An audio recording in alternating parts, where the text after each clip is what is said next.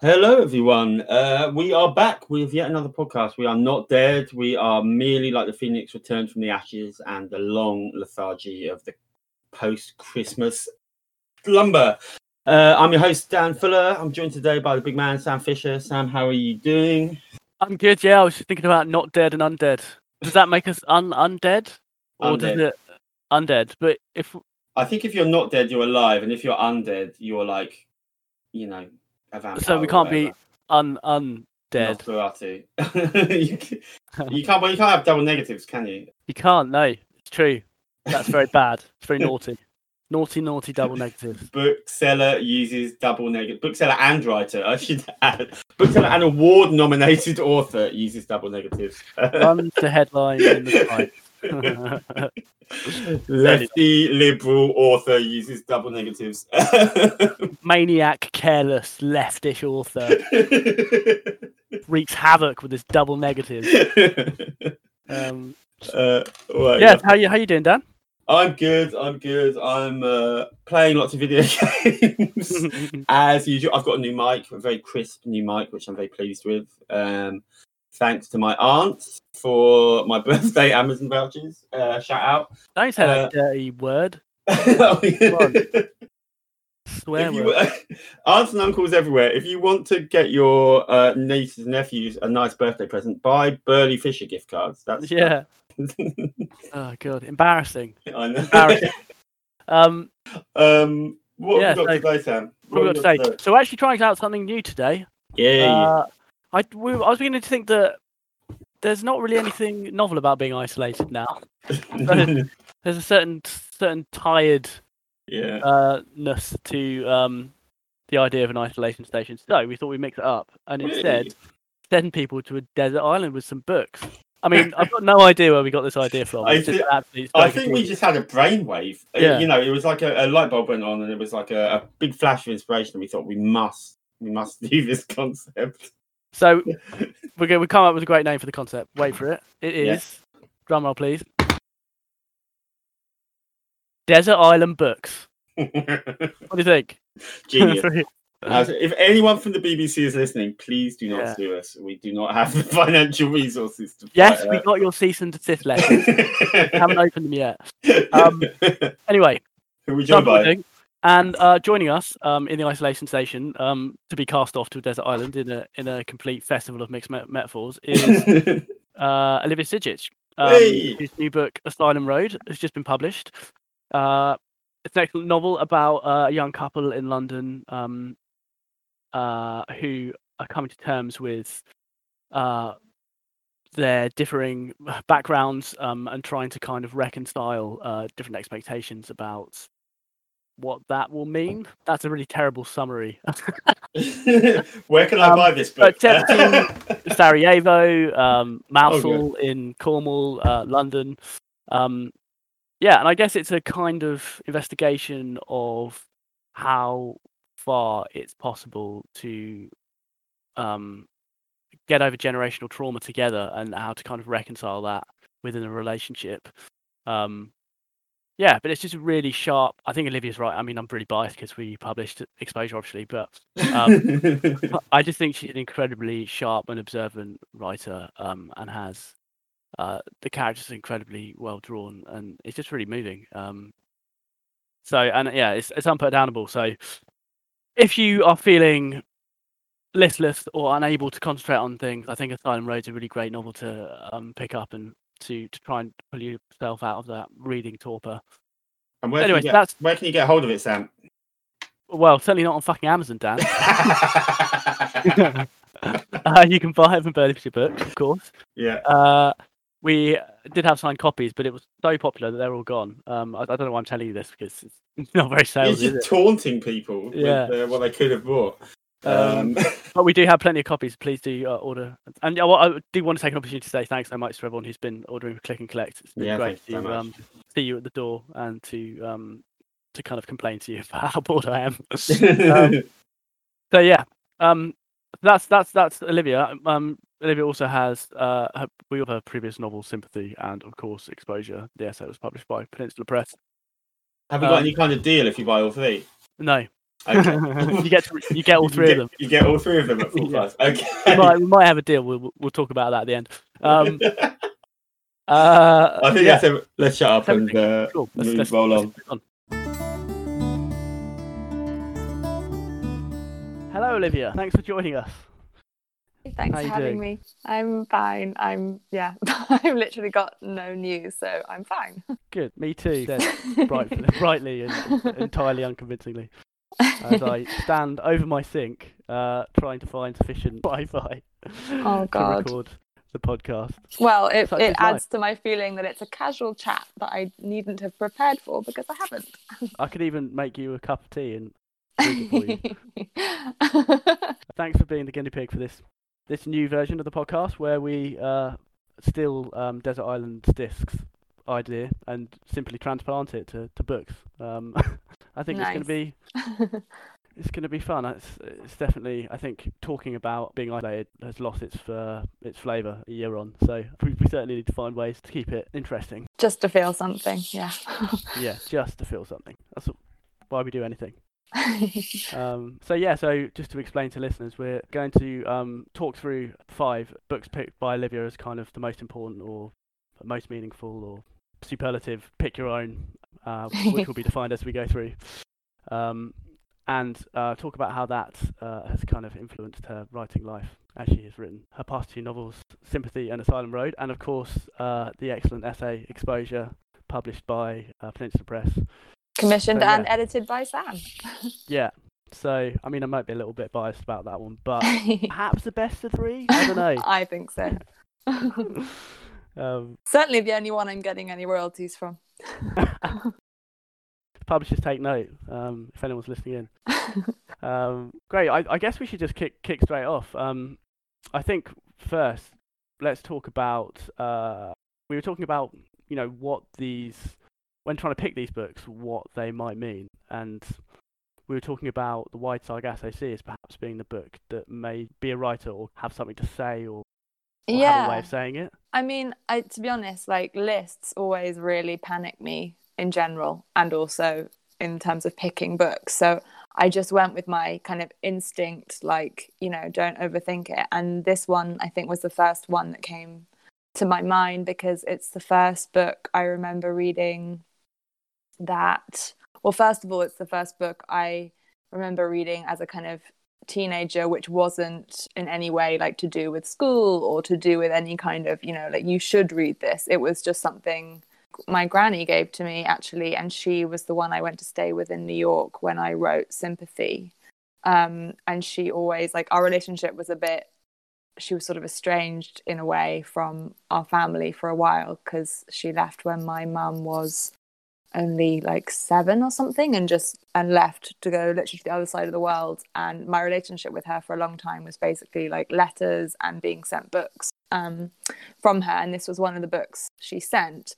And actually, like, it's quite a telling one in terms of why she might like it so much. But Wide Sargasso Sea was the first book that made me really see how kind of, I guess, fun might be the wrong word, but like playful you can be within text, and how they can sort of speak to each other, and that obviously they've been constructed by somebody living and breathing with thoughts like yours, and actually a retelling of them kind of shows how they've been constructed in that way. And I think until then I'd always thought of them as like, they exist as these objects that just sort of materialized, and I hadn't really joined the dots in that way. So this kind of retelling of, the kind of mad woman in the attic, like how she came to be there in, and why, I thought that, like, that, having already read Jane Eyre, was like a really kind of invigorating, I guess, experience. And then on top of that, I think Jean Rhys is an amazing writer, and it kind of just opened up that kind of how you can do a kind of feminist or anti-colonial response to other books and produce something that is in its own right like an amazing work of art. So yeah, definitely that was, I think, the first time I really got excited about reading and analysing in that way. rather than just like, you know, it's fun to kind of tease out the meaning of this line and then get a good mark for it in your essay kind of thing. I love this idea that kind of the letters between you and your grandma are the foundational text. Well, Yeah. Olivia Sidgett, writer. Yeah. Well, I think, you know, she was the only person really I had like that kind of epistolary relationship with. Like, she refused to, you know, the grandmother in Sympathy is slightly based on her rejection of modern technology, and so she used to write them on her Olivetti typewriter. So there was also this sense of like, you know, it wasn't like other conversations I was having, because I wasn't really having like literary conversations with anyone, and also they did sort of arrive as though from another century with like, you know, like if she made a mistake, she had to just like carry on kind of thing, and you could see the workings going into the writing of the letter in a very different way from, let's say, email. So yeah, I think that whole experience did really kind of open up my understanding of text as being constructed and in conversation with each other. And obviously it opened up my first experience, I guess, of talking in a kind of non-academic but sort of, I guess I was trying to impress her as well, you know. I was trying to impress her. I wanted her, you know, she was the kind of grandmother who didn't really take an interest in grandchildren until they could offer something back. So you always need that first reader, don't you? And she was also sorry, go on. Yeah, I was just saying that you always need that person who you would imagine reading if you were to write a book. Exactly. You would imagine reading and it. She, I think, you know, unlike understandably, parents obviously just like want you to be safe and ideally like have a nice safe job where you make a good, you know, salaried income, but grandparents can be a bit more mischievous. And so when I wanted to quit my full-time job in order to write, understandably my parents were like, that is madness, and my granny was like, go on, do it. Yes, granny. You know? Yeah, exactly. Thank God, granny. Thank God for granny. I mean, you know, she was problematic in other ways, I'm sure, but she definitely gave me that, and that kind of like sneaky kind of, you know, it'll be okay in the end, hopefully. I mean, she's probably wrong, but for most people she'd probably be wrong, but luckily it worked out.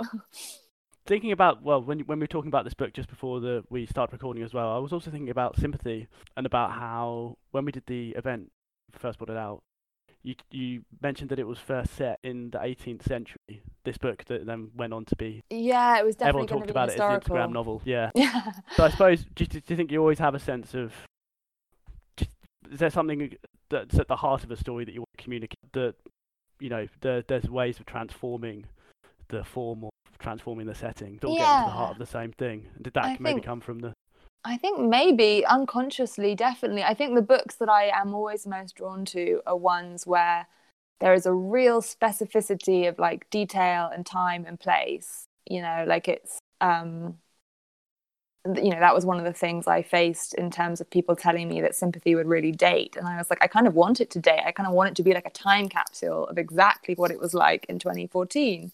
You know, like references in the news and the types of, you know, interactions you could have in certain forms of, you know, like in certain apps. I wanted that to be very specific, but then I also liked the idea that it was speaking across, this sounds very grand, but that it would speak across time as well, in the sense of like, you know, the first American novel was called something like the Power of Sympathy or The Danger of Sympathy, you know, like that it was in conversation obviously with novels that are about that kind of the process of sympathy by which you kind of put yourself into the mind of somebody else, and how that's like the internet. And I always find, I guess, that like, well, certainly with Sympathy I found that it was easier to think and write in interesting, hopefully, ways about the internet by estranging it, and for me, putting something in a different historical context, or at least getting to it from that position of having thought through it, you know,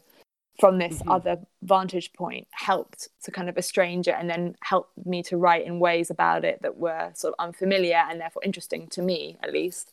You know, it's similar, I guess, with Asylum Road. Like, I definitely didn't want to write a, let's say, Brexit novel.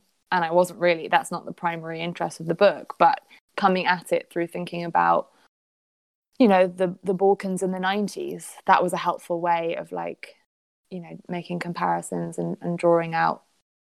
And yeah, and I definitely think that is what's going on in this book, Wide Sargasso Sea, you know, and again, like there's obviously other books that do a similar thing, whether it's with, you know, Jane Eyre. In fact, wasn't there that book of like, were they supposed to be texts, I think, where like somebody wrote text as though it was from Rochester to his wife, and like the attic wife is like responding to his messages. I love that. Like I really love those kind of retellings. I suppose fan fiction is a kind of totally modern internet version of that, isn't it? It's kind of finding the points of connection and then kind of enlarging, pinch and zoom. Yeah, and it's a really interesting way to be creative always, I think, to have constraints, you know, to have like some parameters at the beginning that you can then divert or diverge away from, because I find it difficult to imagine like just starting a story on a blank piece of paper with no, like, in some kind of imagined vacuum. I mean, it's never a vacuum, obviously, but you know, the idea that you're just like starting to tell a story that doesn't in some way like have a constraint, for me is quite scary and daunting. Definitely, yeah. It's daunting, and it doesn't make me feel very creative. No. Well, to kind of go back to what you were talking about before with sympathy, I like this idea of kind of fic being a productive estrangement. I think estrangement is such a good word for that, and you know, trying to make a link onto another one of your 5 books, it made me think about Outline by Rachel Cusk, which is another book that you picked. Yeah. And this process of kind of the fiction estranging from life, and what that can produce, you know, what that distills or what that allows access to. And I just wondered if you could talk a bit about Outline when you read it and why it was important to you.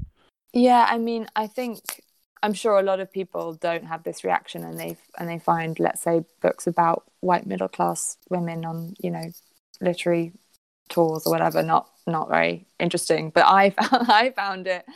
I'm sure no one will make that criticism, Olivia.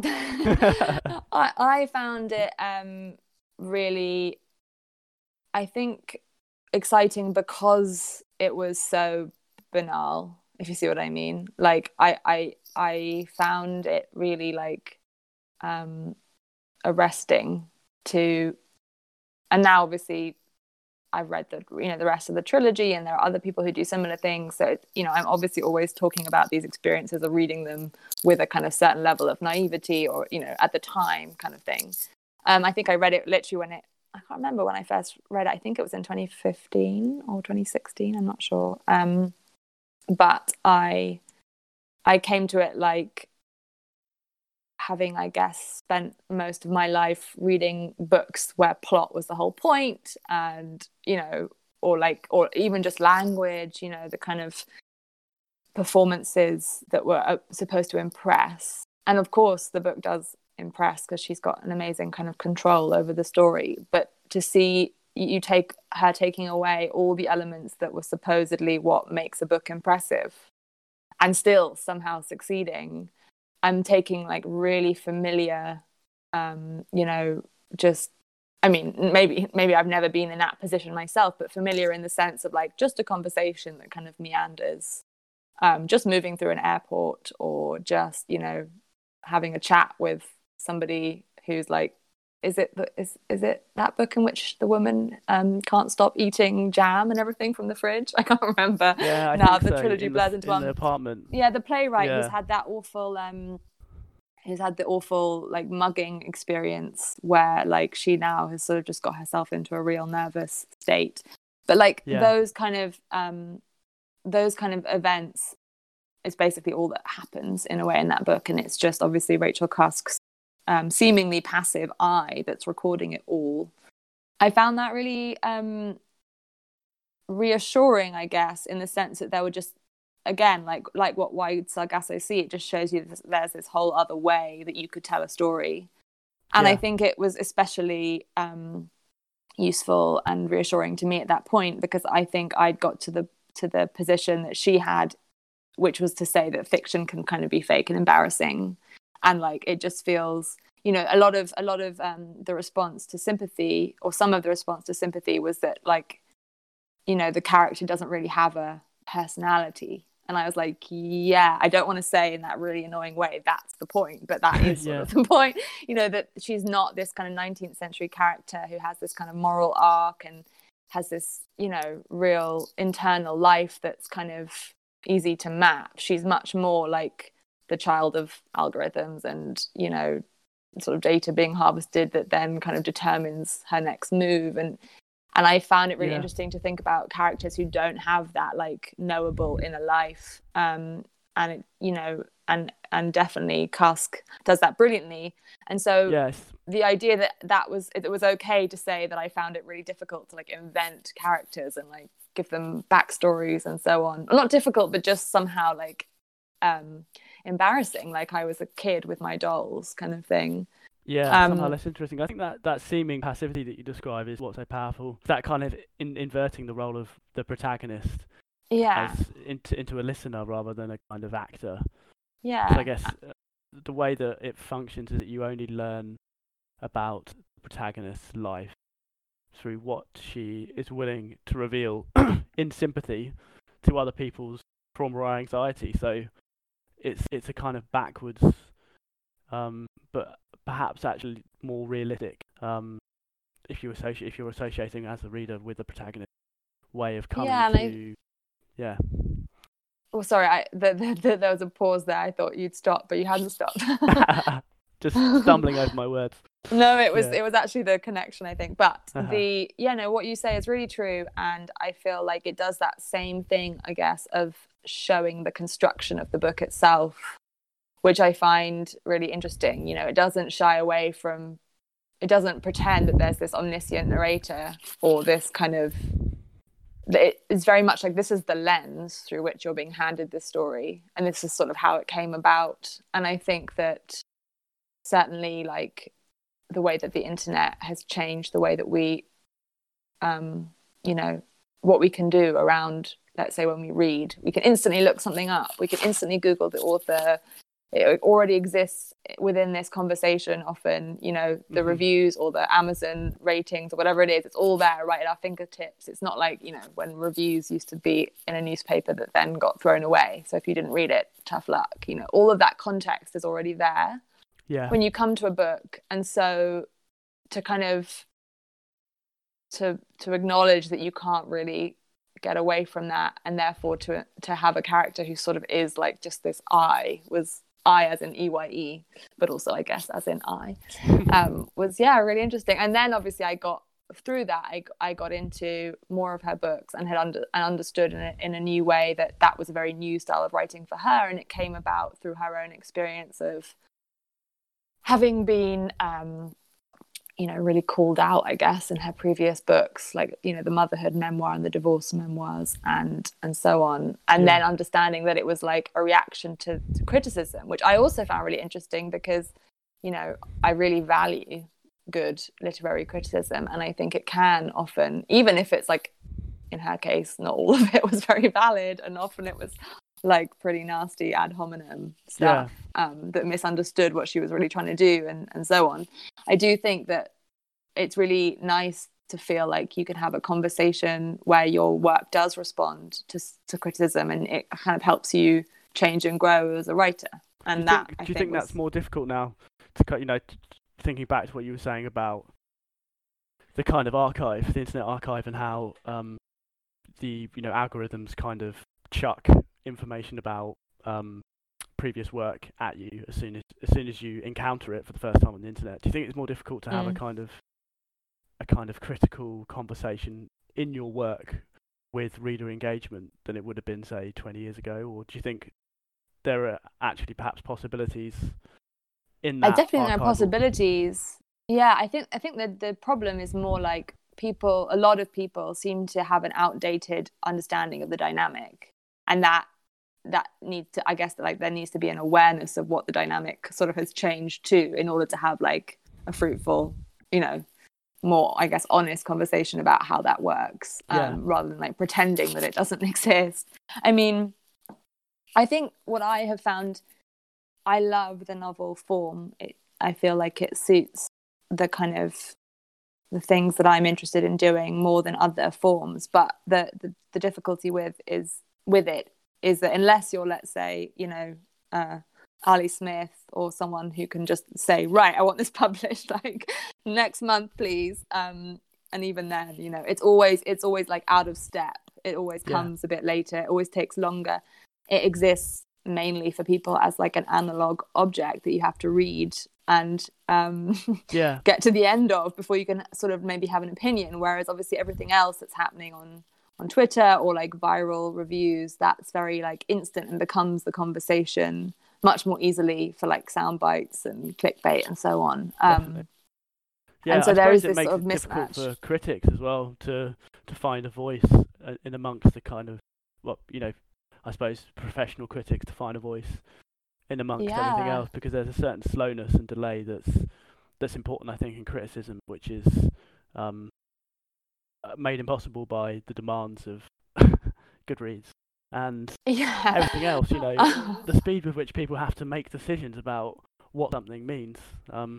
And I think what I've noticed with my own reviews is that there, as in the reviews other people make of my work, is that there seems to be a kind of arc where it's like everyone maybe like holds back a bit waiting to see what other people might say in their reviews, and so it sticks to the kind of, it basically often is a kind of slight rehash of the blurb, which is funny because I actually don't write the blurbs, and you know, with Asylum Road, for example, I'm very happy with the blurb, but I wouldn't have written that myself, if you see what I mean. So I'm like, oh, okay, interesting.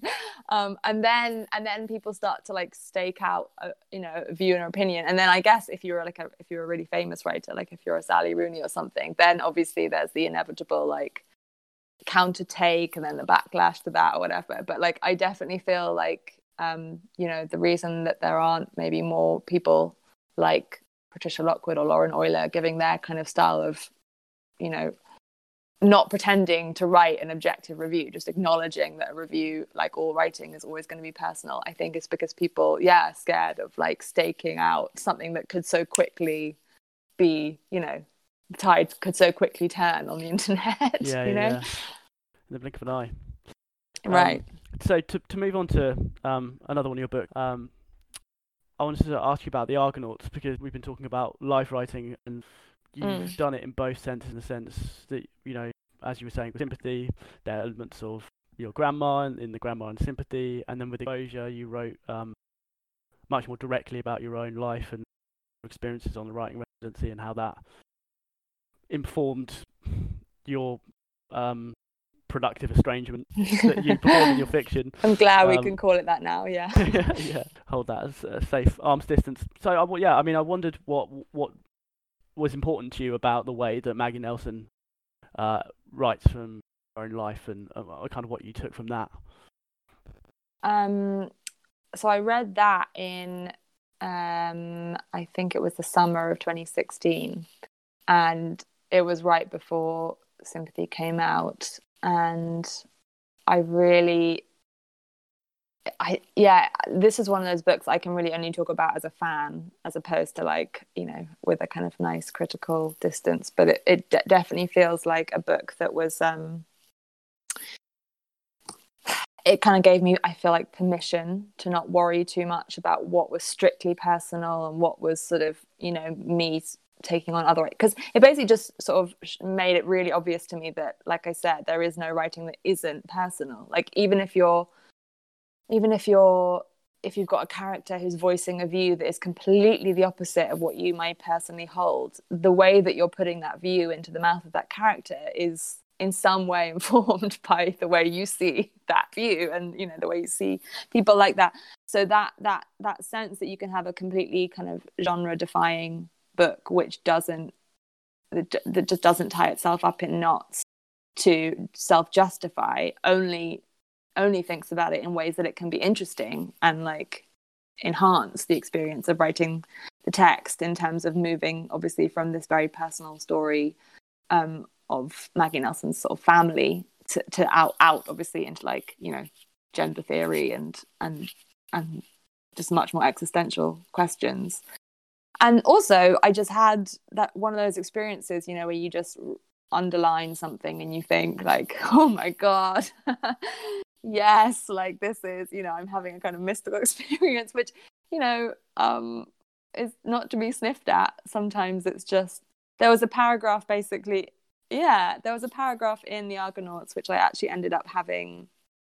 So I got married last summer when it was briefly allowed again with like, you know, 8 people.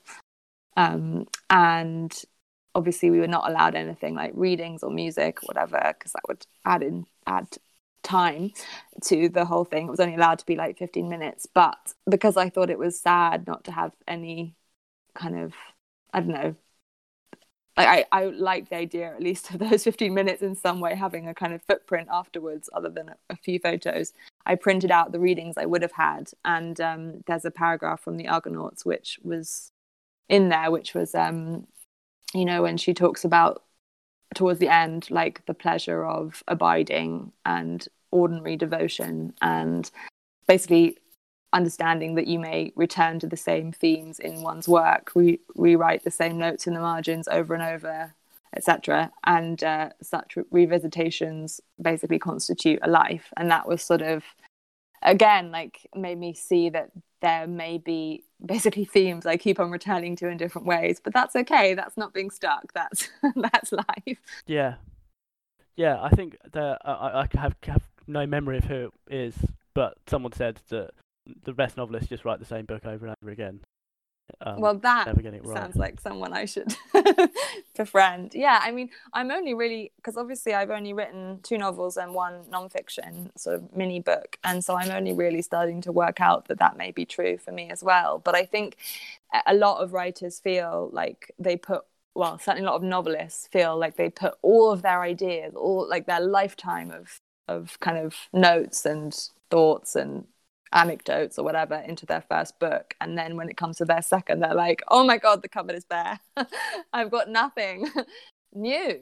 And obviously, like, one answer to that is, well, stop worrying about writing and go and live some more, and then you will have something in the cupboard. But another, I guess, is that you just find new interesting ways to explore or to change your mind about those existing themes. And like it's you know, you're and the point isn't novelty necessarily. It's like maybe deepening a groove or like walking the same path so it becomes, you know, your own or whatever.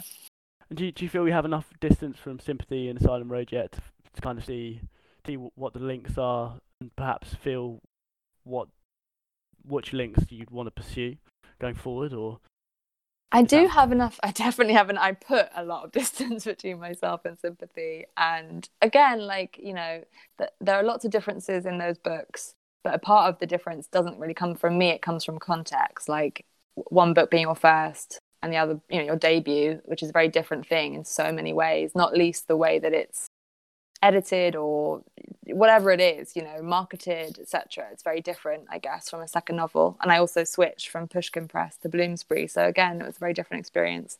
But the themes in that book, I think, have a lot in common. Even if, it's funny because it makes me see in Sympathy that obviously the reason I was talking or trying to talk about certain dynamics to do with tech and technology were to explore, you know, the things that unnerve or make me anxious or preoccupy me in different ways in Asylum Road, you know, to do with like how people can have just 2 such different ways of seeing the same thing, and the way that we can, you know, generate these fantasies and live within them quite comfortably without really ever being disabused of them, and how that obviously that polarization that we're all living in right now, in terms of what counts as objective or subjective, etc.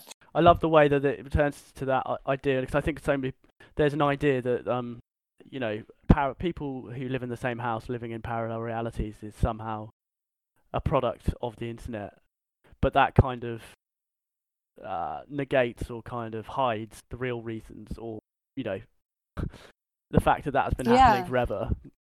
Exactly. I think with all these things, it's not that it's new, but it's like people's understanding of the dynamic has to catch up with the new situation, not, you know, the because it used to be that if you lived in one village, you'd probably have a very different take on certain things from if you lived somewhere else on the other side of the world, obviously, and people understood that. But I think because people, by and large, understand so little about how the internet actually works, it's like we haven't necessarily got that kind of real, you know, at the level of like things that are often purposefully secret, you know, like we don't know how a certain algorithm works because we're not allowed to know, and that kind of thing. But also, like, people just understandably have better things to do with their time, maybe. But well, at the moment, I'm not sure if we do. So maybe this is the moment where we try and figure it out and take the internet back.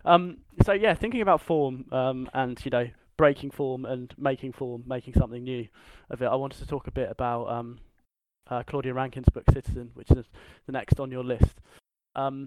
And it's a collection of prose poetry, so it's the only book on the list which is poetry. And I wondered, when you read that, and how it affected you and how it made you think about your own writing differently, perhaps. Or I love this book so much. It's so, like, powerful, and I'm going to try not to fangirl with this one as well, but well, we've said fan fiction is good, so being a fan is obviously also good. I think this one I first when did I first read it? I think I first read it not that long after it came out. Maybe it was in like, I don't actually know when it came out. I think it came out in America in 2014. Anyway, I read it a while back, and then I taught a lecture series at King's where it was creative nonfiction, and one of them was on, you know, it was like place, events, so on. And for the events one, I wanted to choose books that like worked at a variety of different scales in terms of how they dealt with the events they were describing. And so I went from like, you know, Svetlana Alexievich to who else? Ghost of the Tsunami, Richard Lloyd Parry, like all these different kind of nonfiction books. And then I chose Claudia Rankine's Citizen because I really wanted to have something that worked at the very, I think that and Annie Ernaux's Happening were the two I wanted to use that worked at the really kind of micro level, the kind of personal. But obviously the what's so powerful for me anyway about this book is the way that it moves from those kind of tiny microaggression moments out into this much bigger, you know, into history, into obviously centuries of just awful oppression. And I really admire so much about Claudia Rankine's work. In fact, I think the first time I properly kind of encountered her was when I was thinking about stuff to do with sympathy. And obviously part of the title and part of the point of that book is like, can you ever get a handle on someone else's experience, or like imagine yourself into someone else's life? And Claudia Rankine had a collection where she wrote the foreword about the racial imaginary, and kind of, you know, it's a really, you know, I find it a really useful answer to the question of like, can you write beyond what you know, or should you just stick to what you know? And it was a kind of, for me, that was really useful. And then when I came to this, she does this brilliant kind of, she obviously, I think, gathered quite a lot of the stories from friends, and then uses not the first person, but the second person to tell them, which again, I think was so clever, the way that, you know, it sort of stops somebody from thinking, okay, but this is one person who had this one experience, so I can just sort of maybe discount it, or I can, you know, maybe if you're a white reader, sort of switch off.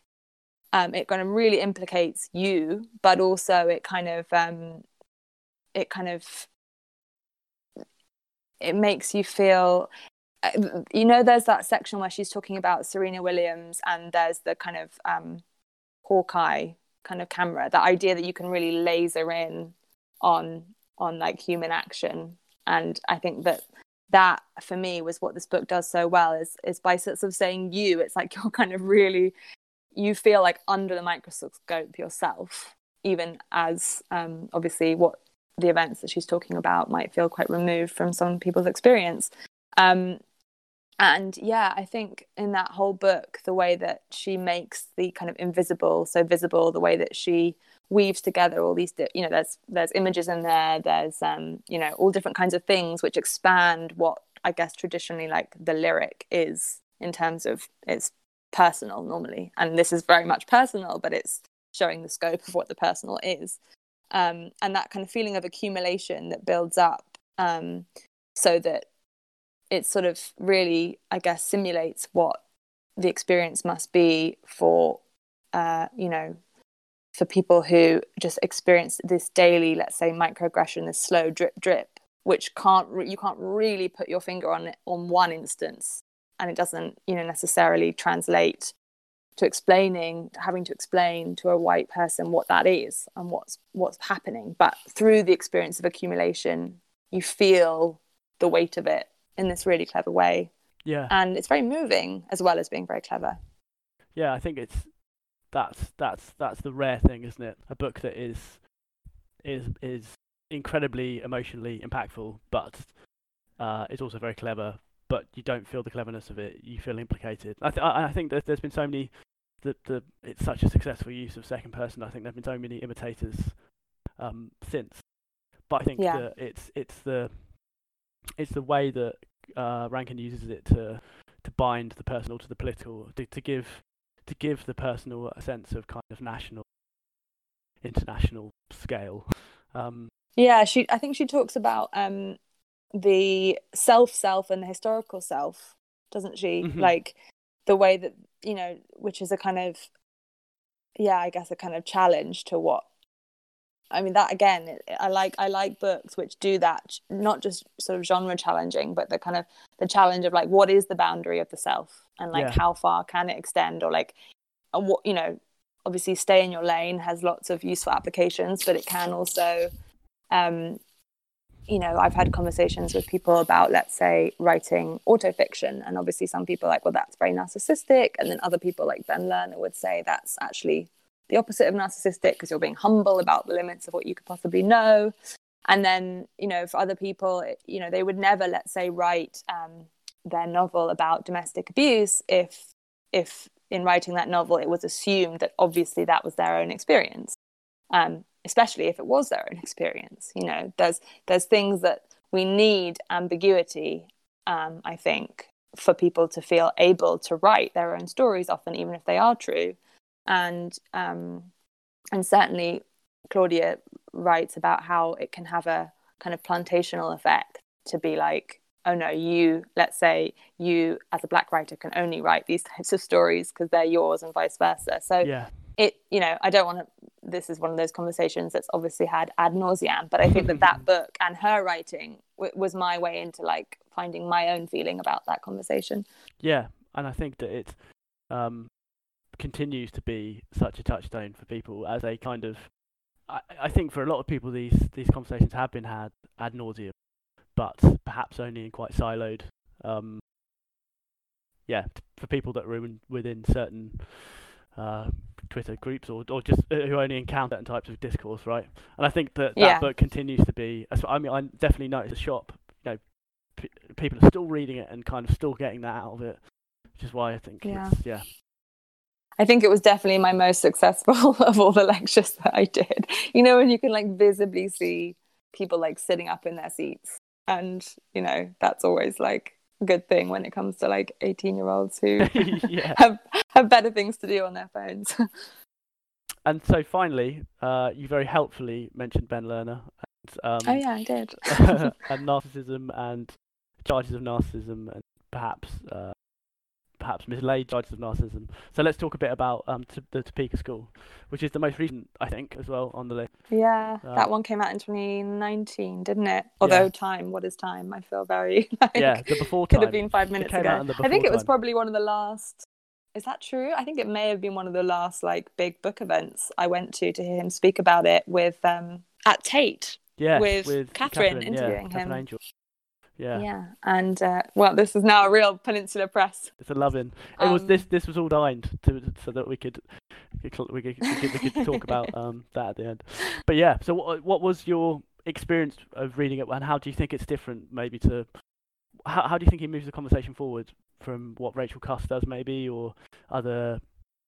Well, I think he does a lot more of a conscious weaving in of politics and and history, and I think he makes more overt links, which, so for me, I guess in some ways it's a more satisfying book in the sense of talking about that scale thing. Like, I really love books like, obviously, with the kind of Hawkeye and the tennis, where you can take something like The Spread, and from that very specific thing that I had never heard of, obviously, before coming to the book, from that understand like a much, much, broader, wider. Yeah. So just to explain to listeners who haven't read the book, it's he uses this debating technique where debaters have to raise as many arguments in favour or against a certain thing, and it's kind of a merely numeric contest. So you have to just basically say as many things as fast as you can.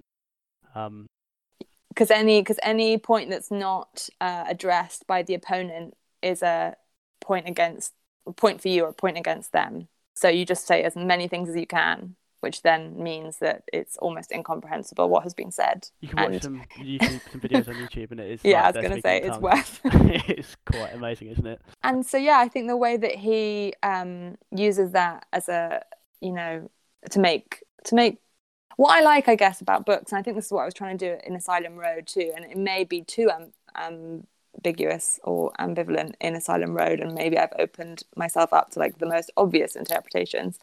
But what I want is to maybe go into a book and have my like slightly smug, self-satisfied assumptions about what I think and what this writer also thinks, and what I've gone there to have confirmed maybe on some subconscious level is sort of slightly overturned. And maybe not everyone thinks he does this. Maybe some people think Ben Lerner just reinforces some of those smug, self-satisfied ideas. But I came away from it, I guess, feeling like, understanding my own blind spots, my own complicity, my own, let's say in this case, like, okay, I went to a very elite academic institution where you learn how to write very glib essays that make sort of specious arguments, and you haven't really engaged with the subjects you're talking about, maybe in a real sense, just to get good marks, and how that then, leads to people getting good jobs based on their ability to bullshit or whatever it is, and basically I think I came away from this book with both a sense of real satisfaction because he is a fucking genius, but also a sense of like being taken down a peg by it in a kind of gentle way, which is maybe not everyone's, I guess people may take very different things from that book. I also loved how he used psychoanalysis as well as a kind of parallel thing to I suppose using debate to talk about discourse. So how he uses psychoanalysis to look at, and the two parents of the main character are psychoanalysts, or are they psychoanalysts? They are. To kind of look at how far you can know yourself, and how far you can know each other. And that kind of like forensic attention to like language or omission or whatever. The idea that you feel very much like everything is just being constantly analysed, and I mean, it's amazing in a way that, because obviously so much of this book is very much autobiographical, he does have like such an amazingly coherent set of themes and set of subjects in which to lay out this exploration. But I remember actually from that talk that he did at the Tate that I went to see, where he was speaking about it. I think it was becoming a parent had like shifted his own perception of his childhood and the way he saw his own parents, and I think he used the metaphor or the kind of analogy of the bonsai tree, where when you have a child, you suddenly can look down at it like you were both the small child looking up at their parent. Like you can see suddenly from their perspective, and also now you see from the point of view of the parent looking down, so you can also see now from your parents' perspective. And that, I think, is what makes, for me anyway, the Topeka School such a, for me, I love both of the previous ones too, but like the most successful one is because he also, I think, gets outside of his own head in a really interesting way, whilst not pretending to know. Do you see what I mean? He's exploring that limit in an interesting way. Yeah, I think that. So again, to explain to people who haven't read the other two, it's a third in the loose trilogy about the artificial main character, and yeah, I kind of agree. I think that the third one wouldn't have been possible without the other two, because it starts at, he can reach for the limit because of the ground that he's built in the other two. Yeah, not that you need to have necessarily read the other two, but I think that he sets up the relationship with the parents in such a way that you get that sense of scale, which is kind of what you were talking about with ranking as well. I think. Yeah, I mean, I'm looking at this list, and I think that sense of scale is often what I find the most exhilarating in books, is like moving from that tiny detail outward into a much larger space. That is, I think, what I like more than the plot twist or the like deeply drawn character. It's that kind of, and I think that it's probably what I've tried to do as well in both Sympathy and The Silent Road, is like find the kind of macrocosm in the tiny detail. Yeah, I mean, because I think there's this fallacy that there are things that are universal, which I think isn't true, but I think there are things that we share, and I think that finding the limits of those, or kind of investigating the limits of those, is what perhaps some of these books do. Yeah. And trying to find sympathy, I suppose, or empathy at those limits is what, especially in Citizen and in the Topeka School, I think those writers are so successfully doing. Like, yeah, if you can't, there's only so far that you can know yourself and your place within the wider society, then that also extends to how far you sympathise with the people that are around you. Yeah. That was a very wise thing to say, Sam. Thank you very much. That's my Jerry Springer thought of the day. Round us up at the end, as the kind of cousins fight in the background. But thanks so much for spending time with me today in the isolation station. We're going to cast you off. I haven't really figured out how this metaphor is going to work with the desert island, the isolation station. Oh yeah, if I could only pick one or whatever. Yeah, I think you should. Let's have one. Put you on the spot. Oh my god. I think it would have to be the Argonauts. Probably also because it's the most, like, for me, hopeful and expansive. And I think if I was left with any of the others, I might never want to come back to society. There's Theseus's ship, implicit in that as well, so you might be able to get home. I'd write out in the sand, just leave me here. No, in fact, weirdly, the Argonauts as well, like, as a title, I remember when I read that book where she talks a bit about the actual Argonauts. The granny in New York, when she left school at 16, and then she ended up getting a kind of job as a typist type person at a little literary magazine in the end called The Argosy. And really? So I remember when I read, I was like, ooh, connections, which is also how my brain works. That is literally like what I like, is these sort of collage effects that go like, make kind of weird occult kind of connections in my mind. I'm glad for all of our sakes that you became a novelist, not a conspiracy theorist, Olivia. Yeah, well, it was close. To be honest, being a novelist does allow me really to lean into that tendency, but luckily through the safety of just interpreting other people's books. It was Sympathy or QAnon. You went the. I mean, it was luckily Sympathy came first because it was 2014. But you know. Well, who knows what's going to happen next? Instead of a third novel, we might have a cult. This is exactly the kind of interview which you do, A, when you're just like relaxed talking to someone you've met before, and B, in lockdown where you're really unused to conversation. I've come away from this with the soundbite that I'm basically a QAnon person with like very grandiose ideas about their work. Fine. Don't worry, it's not like this is going to be stored forever, Olivia. And then you're sent off to your desert island because you've proved yourself to be cancelled.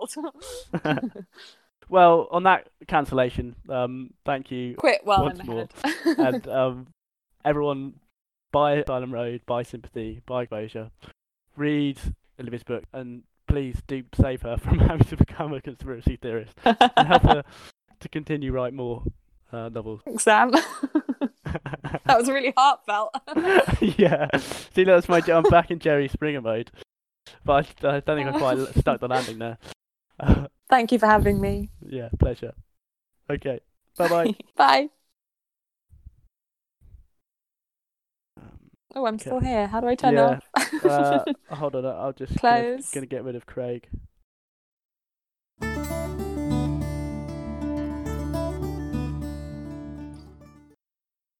Well, thank you so much to Olivia for joining us and being so generous with her time. Those are some excellent picks, which I'm sure everyone listening will be hungry to read. On that note, Mr. Fisher, how can they get a hold of? Yeah, if you want any of all of the books that Olivia mentioned, you can get them on the website for 10% off, and of course you can get Olivia's book, which also will have that discount. All three of her books, in fact. And I can't recommend them enough. I think she's a fantastic writer, and as we were saying on the podcast, please do help prevent her from becoming a conspiracy theorist, because she writes really well, and most of these guys don't. So we need her on our team. Yeah, and I also just want to say mention the indie fiction subscription, and to say from now on, each month we're going to be doing one of these Isolation Station, Desert Island mashup podcasts with the indie fiction subscription. So please do look out for that and get more of an insight into what these indie fiction books are about. Yeah, it's a really great selection. It's been absolute fire so far. If we do say so ourselves, eh? Yeah. Okay, I think that's everything really. I don't know. Have you got any closing thoughts or remarks, Sam? Not really. No. I mean, just hoping that everyone stays well, and yeah. Okay, you've added nothing, Sam. You've added nothing. Thank you everyone for listening. That'll be on my gravestone. Sam Fisher added nothing. Great. Okay, that's all right.